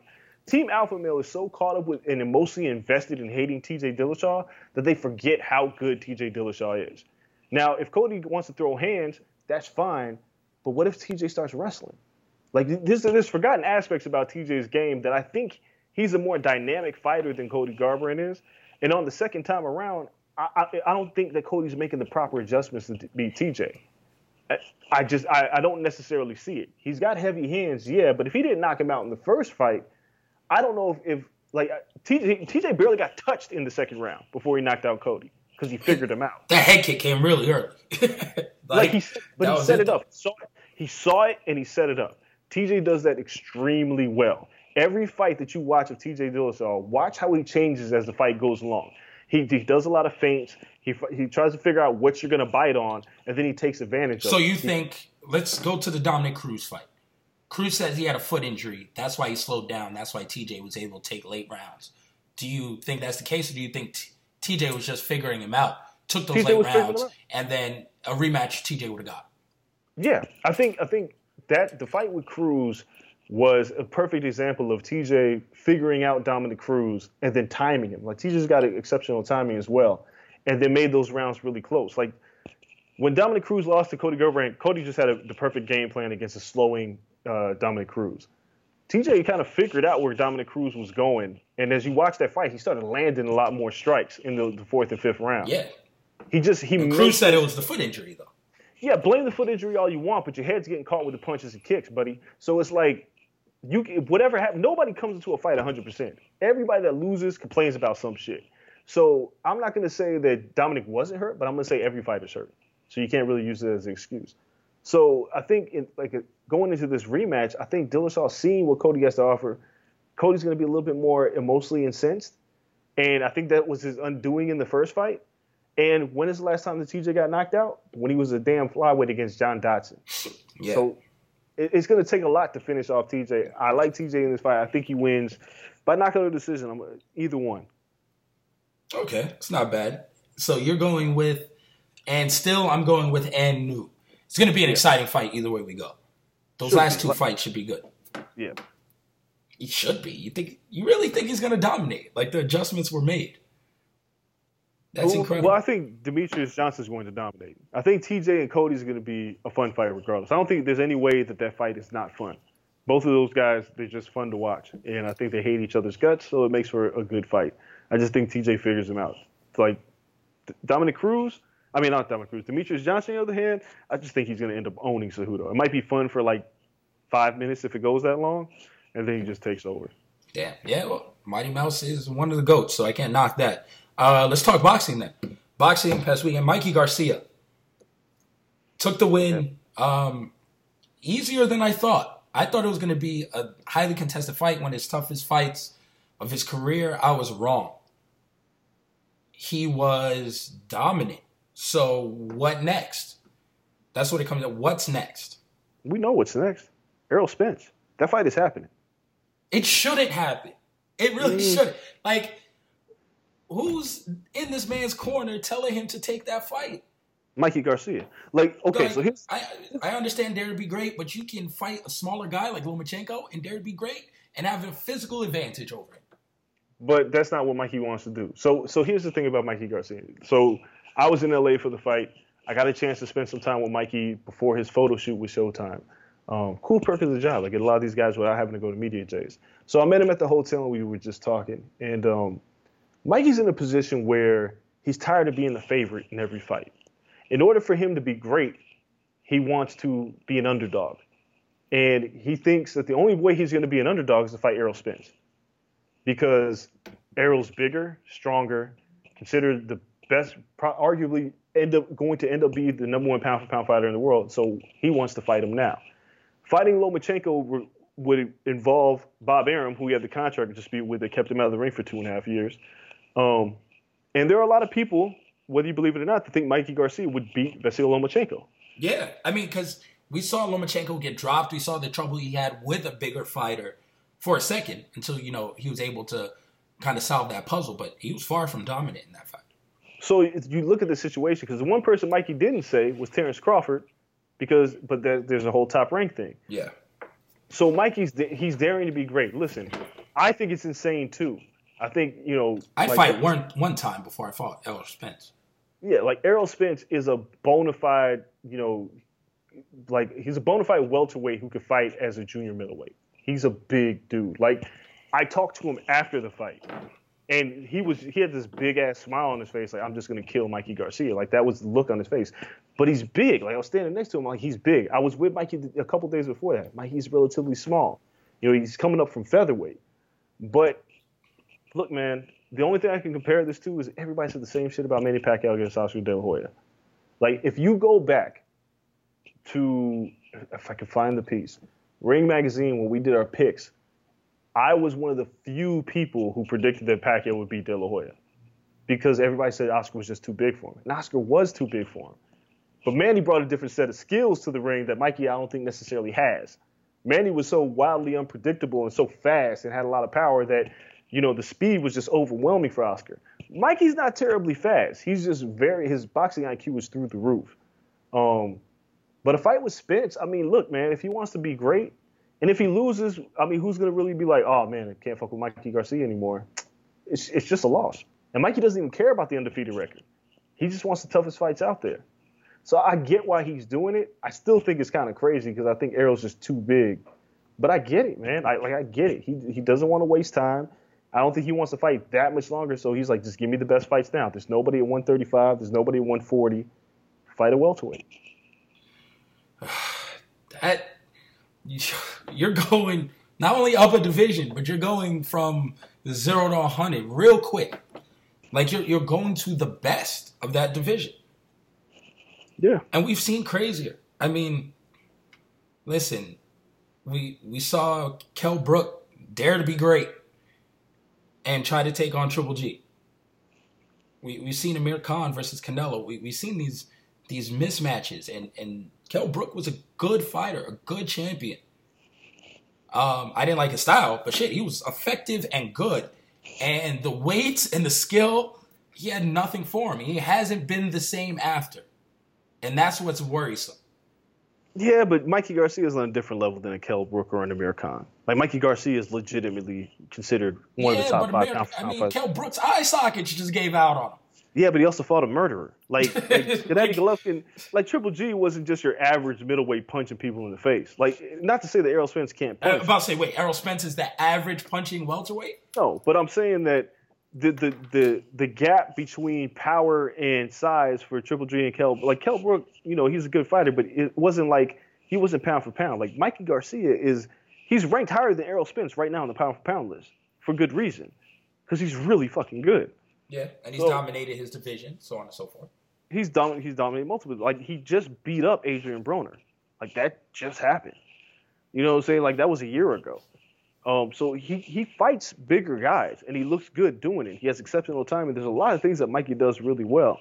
So fighting Errol, if he gets stopped, I don't think he's just going to, I joke and say he's going to get murdered, but yeah, if he gets stopped, he just gets stopped. I don't think he gets, his eye socket broken. It doesn't hurt him to lose that fight, though. No, dare to be great, get paid to be great. Richard Schaefer told us that he's thinking about putting that on pay-per-view, which is kind of interesting. Does Schaefer represent Garcia now? No, Garcia's a free agent. Yeah, Al Heyman's his advisor. So what was Schaefer doing there? Schaefer Ringstar was a part of the promotional company that put the fight together. Okay. So basically, Mikey goes to whatever the situation he likes the best at that particular time, signs a one-off, and then he fights. So that fight was a Ringstar, PBC, Showtime deal. So, then he'll go wherever he wants to next. He can fight for Matchroom. He can fight for DiBella. Like, he can fight for anybody he wants. Everybody. Dre, tell the company to cut the check, Dre. I mean, I can't tell him shit. Let's get the zone in on this. Listen, man. I'm just trying to have the access you have. I'm trying to piggyback off this. I'm sure I'm 100% sure that Eddie Hearn has gone after Mikey Garcia and Errol Spence. Yeah, I'm sure he's gone after any free agent. Like, he's a smart guy. But Mikey's put himself in a really good position where he doesn't have to lock himself into any promoter. That's smart. It's the Cotto way of thinking and living. Cotto cashed out again with Rock Nation. That's the only thing you got to do. You just got to wait. Someone will get desperate for a star, and you'll cash out. Yeah, so it'll be all right. Either way. Yeah, so that's boxing. Top Rank, speaking of them, signed a major deal with ESPN. I believe it was 7 years on this contract, locking them in. Looks like ESPN Plus is going nowhere. They're trying to be the home of combat sports. What do you think of the deal? And does this pretty much just wash any chance of pay-per-views for these Top Rank guys? No, it doesn't. But what it does do is it says that they're heavily invested in boxing, which is good news for everybody who likes combat sports. A 7-year deal is really big because, Terrence Crawford fighting multiple times a year. Like, I still think, like, if Crawford were to fight Pacquiao, that might be a pay-per-view. I doubt the fight even happens. But they might go that route to an ESPN pay-per-view. They have that option. It's good overall because a 7-year investment with guys like, Terrence Crawford and Lomachenko and, like tomorrow morning, which will be Friday morning. So by the time a lot of people listen to this, they won't even have seen it. Billy Dibb fights Tevin Farmer and ESPN Plus picked that up. So it's good that Top Rank has entered a deal with ESPN to make sure that boxing is still being seen. Like, there's never anything wrong with too much boxing unless you don't know about it. Like, that was PBC's problem. Because after a while, it was like, what the fuck channel is PBC on this week? Bounce TV. Who has that? Nobody. But ESPN, major network, investing in boxing, I'm here for it. Jose Ramirez, there's a lot of guys on Top Rank who can use the visibility without having to be on pay-per-view. Yeah, that's... I guess, right? Like, to me, when they're throwing the money at you anyway, it's hard to justify putting guys on pay-per-view. Like, putting your biggest star on pay-per-view and not here. Unless you want your cake and eat it too. I mean, pay-per-view is basic. Okay, so what happens, the only way the business of pay-per-view is you have two fighters who want a lot of money. You have to be able to justify a lot of money. So you'll have a network bid on the pay-per-view, which is usually the promoter of the fighter anyway. So in the case of like a Manny Pacquiao and Terrence Crawford situation, you got two guys that are going to want a lot of money. So that fight will probably go to pay-per-view because the money that they're getting from the network isn't going to be enough to pay the fighters. But if you put it on pay-per-view, then you can offset that cost with pay-per-view buys and the promoter of the pay-per-view and et cetera, et cetera. So there's reason for it still. But I think ultimately the goal is to make these guys visible enough so when it's time for a pay-per-view, you can actually pull one off. Like Terrence Crawford will be on pay-per-view again. But the goal is to have him fight 3 to 4 times a year so then people are more familiar. It does nobody any favors when you only see Terrence Crawford fight like once or twice a year because you forget about him. But you keep him busy, put him in a situation like, same with Lomachenko. You put these guys in a situation where they're in for a big fight against a major name. Like if Lomachenko were to fight Pacquiao, that's a pay-per-view fight. That won't be on ESPN Plus because they know they can sell it. No, that's true. So just visibility and the ability to fight more often. Yeah, visibility, more dates, and, having the backing of a network who is now heavily invested in combat sports with their UFC deal. It's good for all parties. It's an investment. It means that boxing, it's not dying, man. Like, people keep saying that shit. Boxing's not dying. We got to fight goddamn every week, it feels like. Oh, yeah. No, it's on the upward swing, if anything. Exactly. And we'll talk about one of the major reasons why is because it feels like the heavyweight division is back. We have Deontay Wilder talking about fighting Tyson Fury. We have a looming fight against Anthony Joshua out there. Joshua's going to have his own test. Povetkin. This is the deepest heavyweight division since when, if I had to ask you? If you had to put a year on. Man, I mean, this is the best, the most healthy the heavyweight division has been since probably the mid-90s. Wow, before both Klitschko's dominated. So better than Klitschko, Lewis. Yeah, I mean, because Lewis and Klitschko is literally a passing of the guard, right? Like when Lennox Lewis fought Vitaly Klitschko and Vitaly damn near beat him, except for that cut open eye, which I'll never forget, which is disgusting. But it was the passing of the guard, and there was really nobody else there. But if you look back in the 90s, the mid-90s, where you had Riddick Bowe, Evander Holyfield, which is crazy. And I'd love to do a documentary on Riddick Bowe one day, because he only lost one fight in his entire fucking career. It was against Evander Holyfield. Really? And he only lost one fight. Oh, shit. Riddick Bowe is one of the best heavyweights of all time, and nobody ever talks about him. But at any rate, but there were a lot of people. When Lennox was coming up, he got knocked out by Oliver McCall. I mean, you had, Tyson was still lingering at the time. So the 90s was great. The 2000s, it was like Klitschko got knocked out by Layman Brewster. There was Chris Burr, but he was mad small. Ike Abute, who washed out because he went to jail. And there wasn't anybody else really in the 2000s. Now you got Parker, Joshua, not Klitschko, Fury, Wilder. You got Miller sitting on the outside. You got Ortiz.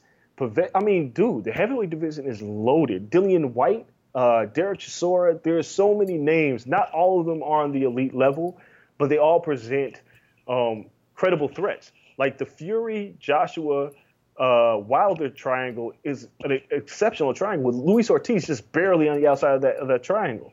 Because Luis Ortiz gave Wilder hell, which is a fight I'd love to see again. Yep. But this is the best the heavyweight division has been in a long time. And it's fun. It's fun. We got a lot of big fights coming up.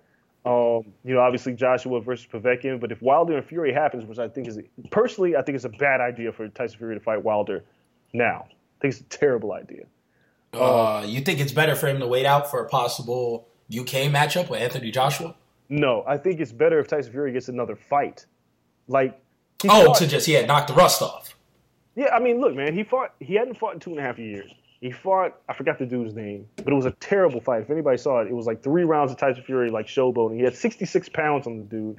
Hit him with 4 shots in the 4th round. The dude quit. That doesn't prepare your conditioning for a big fight. He fights again on the undercard of Carl Frampton in Belfast, I believe, in 2 weeks. And he's fighting another guy who got washed out by Klitschko. So he's probably going to blow that fight out. So, but then you immediately step up and fight Deontay Wilder next? I don't know, man. That's 2.5 years off not because you were you were injured. 2.5 years off because you were fat and snorting cocaine. You got to get your conditioning back. He looks great for having that drug problem, though. No, he was fat as hell, but yeah, he does look a lot. He bounced back. He looks in better shape now than even the Klitschko fight. He looks great, but 12 rounds of conditioning is going to be questionable. Can he go 12 rounds? Because I don't think he's getting Wilder out of there anytime soon. No, Wilder took some thumps from Ortiz. Yeah, so I mean, then they're talking about this fight happening in Vegas. I contacted Shelly Finkel today. I've been waiting to hear back who's Deontay Wilder's manager, because Tyson Fury's pretty much said the fight's done. Frank Warren's been on. He's saying the fight's done as well. PBC hasn't said anything, so we're still waiting to get official word. But it seems like this fight's happening in Vegas in December. I'm with it, and that makes our December quite nice. Depending on what happens, we're recording this podcast Thursday night. What happens on Friday during the day and we glanced over, but possibly the return and the announcement of Conor McGregor returning to the octagon. Yeah, if they struck a deal, I mean, yeah, it's either happening in October or December, one of the two. Yeah. I wouldn't be surprised if it's October either. Really? That seems quick, though. It seems pretty quick. Yeah, it's still 2.5 months away, and Conor's been training, and if, UFC ponied up the cash, why wouldn't he fight? The only thing I've ever said is it's about the money. You just got to pay Conor enough money. That's it. Yeah. And Conor's crazy enough. Listen, and this Khabib fight's not going to be easy, but Lord knows he knocks out Khabib in the first. He'll fight in December, too. He's all about the money. Yeah, well, I think, personally, if Conor fights again and he knocks out Khabib, probably disappears again. Because he'll get paid a lot of money, then it's well, what's the rush? Well, I think he goes for the 3rd title. I think he demands history. Yeah, well, is the UFC going to just keep ponying up $25 million? I guess. We'll see. Every 2 months if they want him. Possibly, yeah. I mean, if he does 2.5, 2.2 million pay-per-view buys, yeah, you pony it up.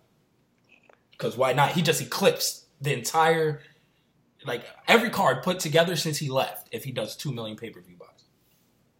Yeah. So, I mean, he's worth it, I'm sure, in that regard. Let's talk pro wrestling. I feel like it's taken us a quick second to get around to it. But I know you're catching up. You were busy. You were traveling in LA, not paying attention to the pro wrestling world as much. But you caught up on the main part, which is New Japan Pro Wrestling G1 Climax. Ishii versus Ibushi. That match got a 4.75, and I feel like it was robbed. Yeah, I disagree with Meltzer 100%. Look, the G1 Climax, as usual, has been great. B Block has been exceptional. A Block's more about these certain stories that they're trying to tell. The B Block's just about these incredible wrestling matches.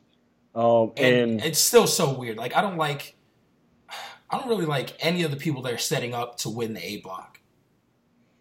As weird as it sounds, like I don't like who's leading in points. I don't like who I think might come through and swoop the lead. I'm not a fan of it. I mean, look, the main story about the A Block, before we talk about Ishii and Ibushi, is Okada's, identity crisis. He's become this different Okada who supposedly just doesn't care as much. He's a little bit more carefree with the balloons and shit. The red hair Okada. Yeah, he lost his first 2 matches, and he's still going to probably take the block. He's going to turn a corner at some point. He's been winning the Michael Elgin. I just watched the Michael Elgin match, like literally before we started this. But between that, Jay White, like they're setting up something because remember Jay White's in chaos with Okada too. Yeah. So Jay White being unable to win a match at all without cheating is pretty interesting. Storytelling that I'm sure is going to pay off at some point. Minoru Suzuki hasn't had the best tournament. I mean, he's been losing a few matches, but he's always hanging around. And then you got, Bad Luck Fale, obviously. Tanahashi. Yeah, I mean, I don't necessarily see Tanahashi making it to the finals. I think this is pretty much going to be Okada. I don't think he holds on. Who, Okada? No, Tanahashi. Oh, no. I don't think he does either. You never go, front to back. Like, you never just run the tape. I mean, it looks like Kenny Omega's on the verge of doing that shit, but it does. But I mean, it's I get it. They're telling stories, but yeah, the B Block is terribly one-sided. The B Block is where all the action, all the great matches are at. The A Block is really about telling these certain stories. Yeah, it seems like, and the last night could be interesting because it's shaping up that I think we have Okada versus Jay White the last night probably. I don't remember who's scheduled. And then I'll look it up, and then it looks like we could have Ibushi versus Kenny on the final night. Well, no, that's not it. The final night for each guy, I'm pulling it up right now. Well, anyway, while I pull that up, it's coming down to the stretch. But Ishii versus Ibushi, man, the stiff chops and just that sequence of them beating the hell out of each other was amazing. Ishii, my MVP of the tournament, we'll get to that. Man, he's just been showing out in every match. And somehow his style versus Ibushi, and Ibushi still using some of the high-flying stuff going into the crowd, it just works so well. And it's surprising to me. Like Ishii last year versus Zack Sabre Jr., it's like these styles are just so different. How can it work? And it worked perfectly. And I feel like that was his match this year. I've been singing the praises of Tomohiro Ishii for years. Like, you marked out for him at ROH when we went, and he was there. You marked out crazy. Like, I'm just like Ishii he has the best babyface comeback in pro wrestling. Like when he starts just eating shit and then he's like, just bring it. It's like the best shit ever. Mm-hmm. On top of that, he's a phenomenal wrestler. So like you look at G1, he shows out at every G1. The one year he beat Okada, was it last year or the year before? It might have been the year before. And because Ishii recognized that Okada, look, Gato's booking is phenomenal, but Ishii recognized that Okada starts off very slow and then ramps up, and the Ishii just brought it he just beat the shit out of him for the first 5 to 10 minutes. Like, he's just extremely fun to watch, and it works with any style. And the Ibushi match, because obviously Ibushi is another MVP of this tournament because he has had a bad match. His match with Sonata was phenomenal, but it's like, dude, like, I don't know what more you want out of a guy like Ishii. Like, he will never be the heavyweight champion, but he's always going to give you, like, the best matches on the card. Where does he go? Like, what is his ceiling? Because someone the other day was like, you know what? He deserves an IC title run. And I was like, I can't be mad at that, but is that it? Like, is that all he deserves? I mean, look, there's only been 4 champions in the last 7 years, heavyweight champions, I believe. Tanahashi, Okada, Naito, and now Kenny Omega. Nobody else has had that title at all. That's nuts, yeah. Like, they don't play, like, there's no hot potato at the title here. It's like the top guys get it. So Ishii's ceiling right now could be the IC title, but it'll probably be the never open weight title. He'll probably find a way to get that title back. Because it just seems fitting because the never open weight title has become like the more hard hitting of all the titles. I was about to say it's like their equivalent of the hardcore title. Yeah, to a certain degree. And like an Ishii Suzuki match, those two guys just murdering each other is something that I never will not want to see. So that just seems like the place for him right now. But it's weird, man. Like WWE can't figure out guys like that. Guys who just routinely have great matches. People love them. You don't necessarily have to strap the rocket to their back, but you know when they wrestle. It's like kind of like Seth Rollins. Like, you know when he wrestles, or Dolph Ziggler, which they just kind of dropped the ball on for like a couple of years, they're going to give you great matches. Yeah. And Ishii is just that guy. He always will give you a great match. Real quick, the final night. I just pulled it up too. This is insane. Yeah, like Tanahashi and Okada, that's going to determine the A block. Let's just call it what it is. Jay White will probably be in the running. He'll probably lose the Evil. The B block, the fact that we have Naito versus Sabre and Omega versus Ibushi, yeah, there's a lot of things that are going to get figured out in that B block. And I'm still sticking with my Naito prediction. Naito versus Okada in the finals. But it's going to be hell to get there. That's nuts. Yeah, because Ibushi would have to beat Kenny Omega, I believe, and Naito would have to beat Zack Sabre Jr. Yeah. If it all plays out according. And that's crazy, because Ibushi would cost Kenny Omega the tournament.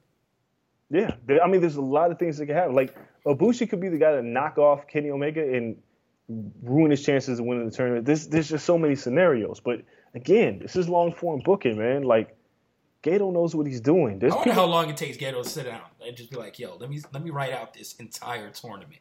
Dude, it's like an investment. Like, when you watch New Japan, you know, like, Naito lost at Wrestle Kingdom, and our immediate, like, your immediate knee-jerk reaction was like, oh, man, that sucks. He should have won it now. But it makes it so much sweeter when he finally does win it, and the path that Naito's going to take, because he's going to get the title. It's happening. I don't know when. It could be at Wrestle Kingdom, but it's happening. But the point is like, that journey, like Okada's journey to beat Tanahashi took multiple G1s at Wrestle Kingdoms before he was a certified ace of the company. Like Gato just knows what he's doing. I can't say that about Vince. It's so haphazard in the WWE. You just never know what the hell's going on. Oh, great transition. Long-term booking. It makes it sweeter when he gets it. I hope you keep the same energy in 2 weeks when Roman Reigns steps in there and beats Brock Lesnar clean. See, this is disgusting booking, though. Like, this is like the one thing that Gato does that Vince does not is listen to the fans. Naito's over because the fans attach themselves to him. Los Ingobernables de Japón sells more merch overseas than Bullet Club. That tells you a lot. Naito is super over. Yeah, super over. And someone almost crushed me on Twitter earlier because I said, I can't wait until he's in NXT. He wins the title. And he's just kicking it and throwing it around the entire arena. They're like, he's not going to NXT, blah, blah. Like, oh, God, I didn't mean to incite a riot. No, like, because people don't want to see it. Because I know people don't, because the impending doom of the main roster. Yeah, the impending doom of the main roster and now the overcrowding of NXT, which NXT's still been great television, but it's just a lot. But Roman Reigns and Brock Lesnar again, and there's no real justifiable reason why this is happening again, because it completely puts, like, since we're talking about WWE now, the fact that Bobby Lashley beat Roman Reigns at a pay-per-view meant absolutely nothing. It had no bearing on anything. At all. Oh, man. It's like it never happened. Right. And so the next night they say, okay, we're going to do this 4-man tournament to see who's the number one contender. And then Roman Reigns beat Bobby Lashley on television, and now he's the number one contender? So you mean to tell me that match meant absolutely nothing? That's exactly what they're telling you. They gave Bobby Lashley a bone, and now they're just like, well, going to go back to the original plan.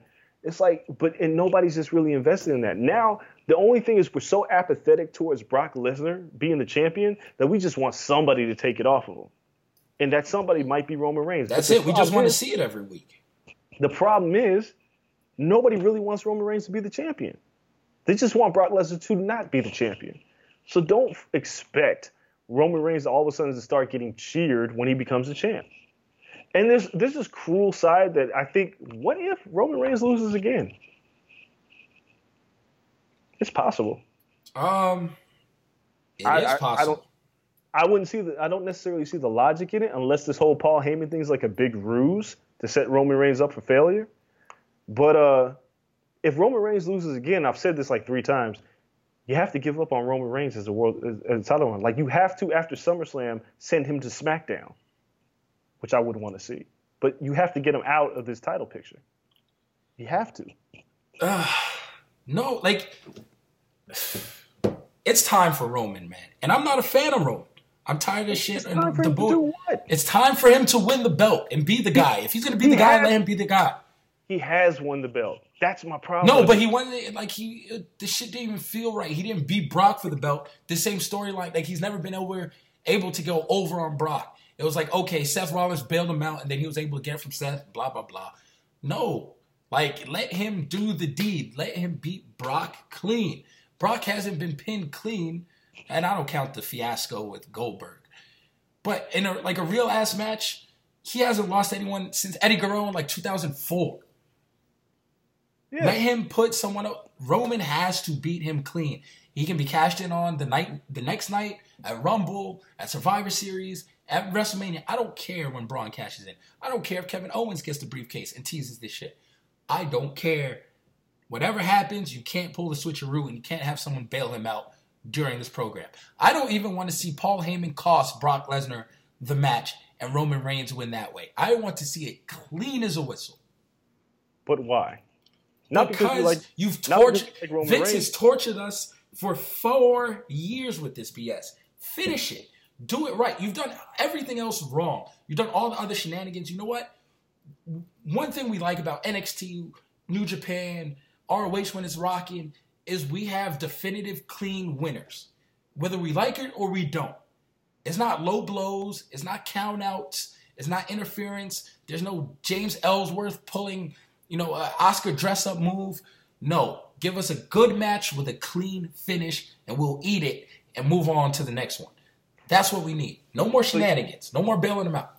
So you know what this is like? Here's an analogy for you. This is like you haven't had sex in like 3 years, and this ugly girl who you think is ugly keeps hanging around and hanging around and hanging around and hanging around. And then you're like, fuck it. I'm going to go ahead and do this. Now, when it's done, you finally did it, but you're not going to feel great about it afterwards. There's like a doubt. Listen, that's horrible because every guy knows this feeling. But you did it. Yeah, but but you like, did the point it. Is, like, it's like you feel like, why did I just do that? It was a waste of time. It's such a short-lived thing because it's like, all right, he did it. Now what? But you had to do it. But that's what it comes down to, though, right?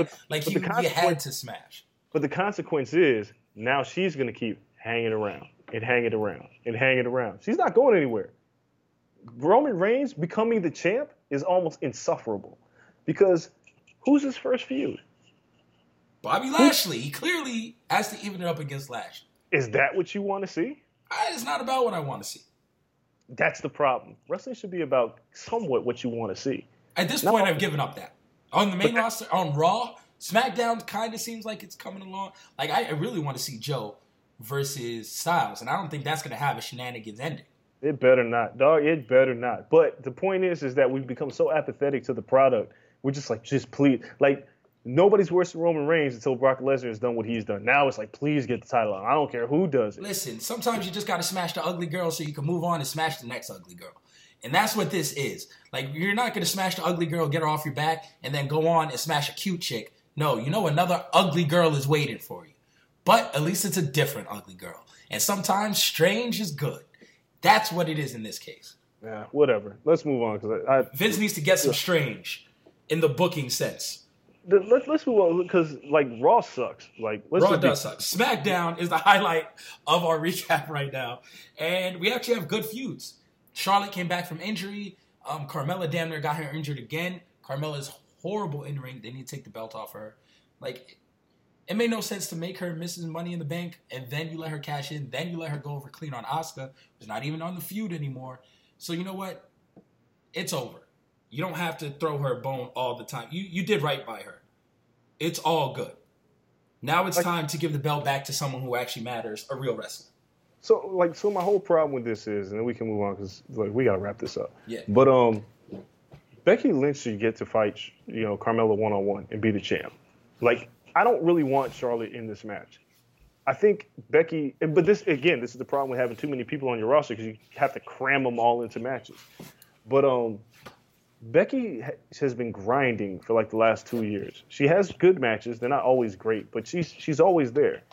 And if Carmella's already beaten Asuka and Charlotte clean, Charlotte was beaten clean, why is she involved in this match? Same reason Roman Reigns has the title match, my man. It's dumb, man. It's just really terrible. Like, Becky should get a one-on-one with Carmella and beat her. Yeah, that's they don't want Charlotte to be left off of a SummerSlam. Yeah, and that's ridiculous. It's just dumb. Like, I'd rather see Charlotte and Asuka have a rematch, one-on-one. Number one contenders or something, yeah. Yeah, but, like, give Becky her opportunity to shine. Because if Becky wins and she beats Carmella, it's going to have some, like, not shenanigans, but it's not the same. It's like Becky should get her time to hoist up that title. It's really, the booking in WWE is just really haphazard. It's really silly. It's there is no forward thinking, I guess, with the booking. It's like, okay, we did this and it's reactionary. Okay, now we got to do this. Oh my God, Charlotte's back. Oh, well, we wanted her on SummerSlam. She can't be off of it. Okay, throw her into this. It's like they book it the night before. Yeah, it's all bad. I mean, the only really, really good thing to come out of SmackDown is obviously Samoa Joe. Like, the man's been cutting gold promos. That's not the only good thing. Samoa Joe, really Mark. Good? We get Miz versus Daniel Bryan. Yeah, we do. Okay. And that's really good. Even though it seems a little bit rushed, but even then, they're pulling all the history back so fast that it doesn't matter to me. Yeah, I mean, you're right. The Daniel Bryan-Miz feud has been good. I don't know if it'll be as good in the ring, because I think AJ and Samoa Joe can say the same thing about Nakamura and AJ, and we saw what we got. But, no, but they gave him low blows and tried to turn him. You don't got to turn Joe heel. Joe is Joe. No, Joe is Joe. Like, that should be the match of the year for WWE, which has really not had a ton of great matches. But Joe versus AJ should be great. I don't know if Daniel Bryan and Miz is going to be great. I think it'll be really good, though. I think that to put a cap on that feud will be really good. Yeah, and I think Miz takes a lot of Daniel Bryan's, moves during that match. I think you get a lot of the callbacks to the feud. I don't necessarily need like Brie Bella coming out to jump on Maurice. Like, I don't need that guest spot, which I feel like we're gonna get. Yeah, we might. Well, honestly, I think Miz is gonna beat him. Oh, and just carry on the feud? Mm-hmm. I'm not mad at that. I think Daniel Bryan winning just immediately shuts down that feud. But if Miz, even if Miz wins by shenanigans, you make that feud a little bit longer because there's a great payoff there. And it's something for Daniel Bryan to do, because if the plan here is to inevitably get him back into the title picture around WrestleMania, you can have him feud with The Miz for a good 3 months, as long as you don't run out of material. Yeah. They're not going to run out of material. Like, these two, they got plenty to pull from. And if The Miz wins, it's going to be unbearable for Daniel Bryan. Yeah. So, I like that idea. Yeah. And then that's pretty much it, man. Ciampa is the new NXT champion. I mean, dude, Ciampa being the champ is the best thing right now. You love that? I felt like you would like that move. I think it still crushes Aleister Black, but I think Aleister Black wins it back at TakeOver. Ending the Gargano-Ciampa feud, he looks good. He finally main events. He's going to get the big entrance, I think. It's time he needed to main event something and prove that he's a main event player, and he will get his belt back, I think. I think Aleister Black was a okay champion, but I think when a heel carries the title and carries it well, there's no better feeling, because you have a great story with somebody chasing.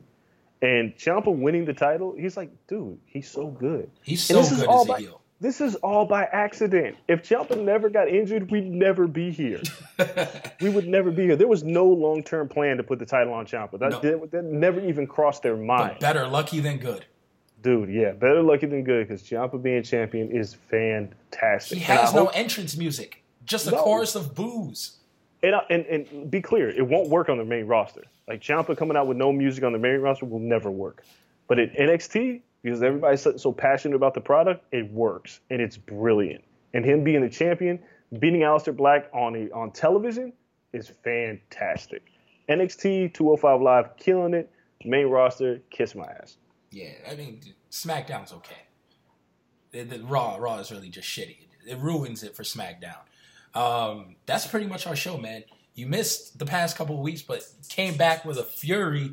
Did an hour and 40 minutes to people get the quality this week. Make sure you guys follow us on social media for more hot takes this weekend. You know, there's UFC. I'm sure there's some boxing Dre's covering. We'll talk New Japan on Twitter. Social angst, everything going down. So follow me at Kel Dansby, him at Andreas Hale, the show at The Corner LSN on all platforms. Bringing you more fire every week, even though Dre got 6 jobs now. He's cutting it down. More time for the podcast. And I have a couple myself. Thank you guys for listening. Until next week, we're out. Peace.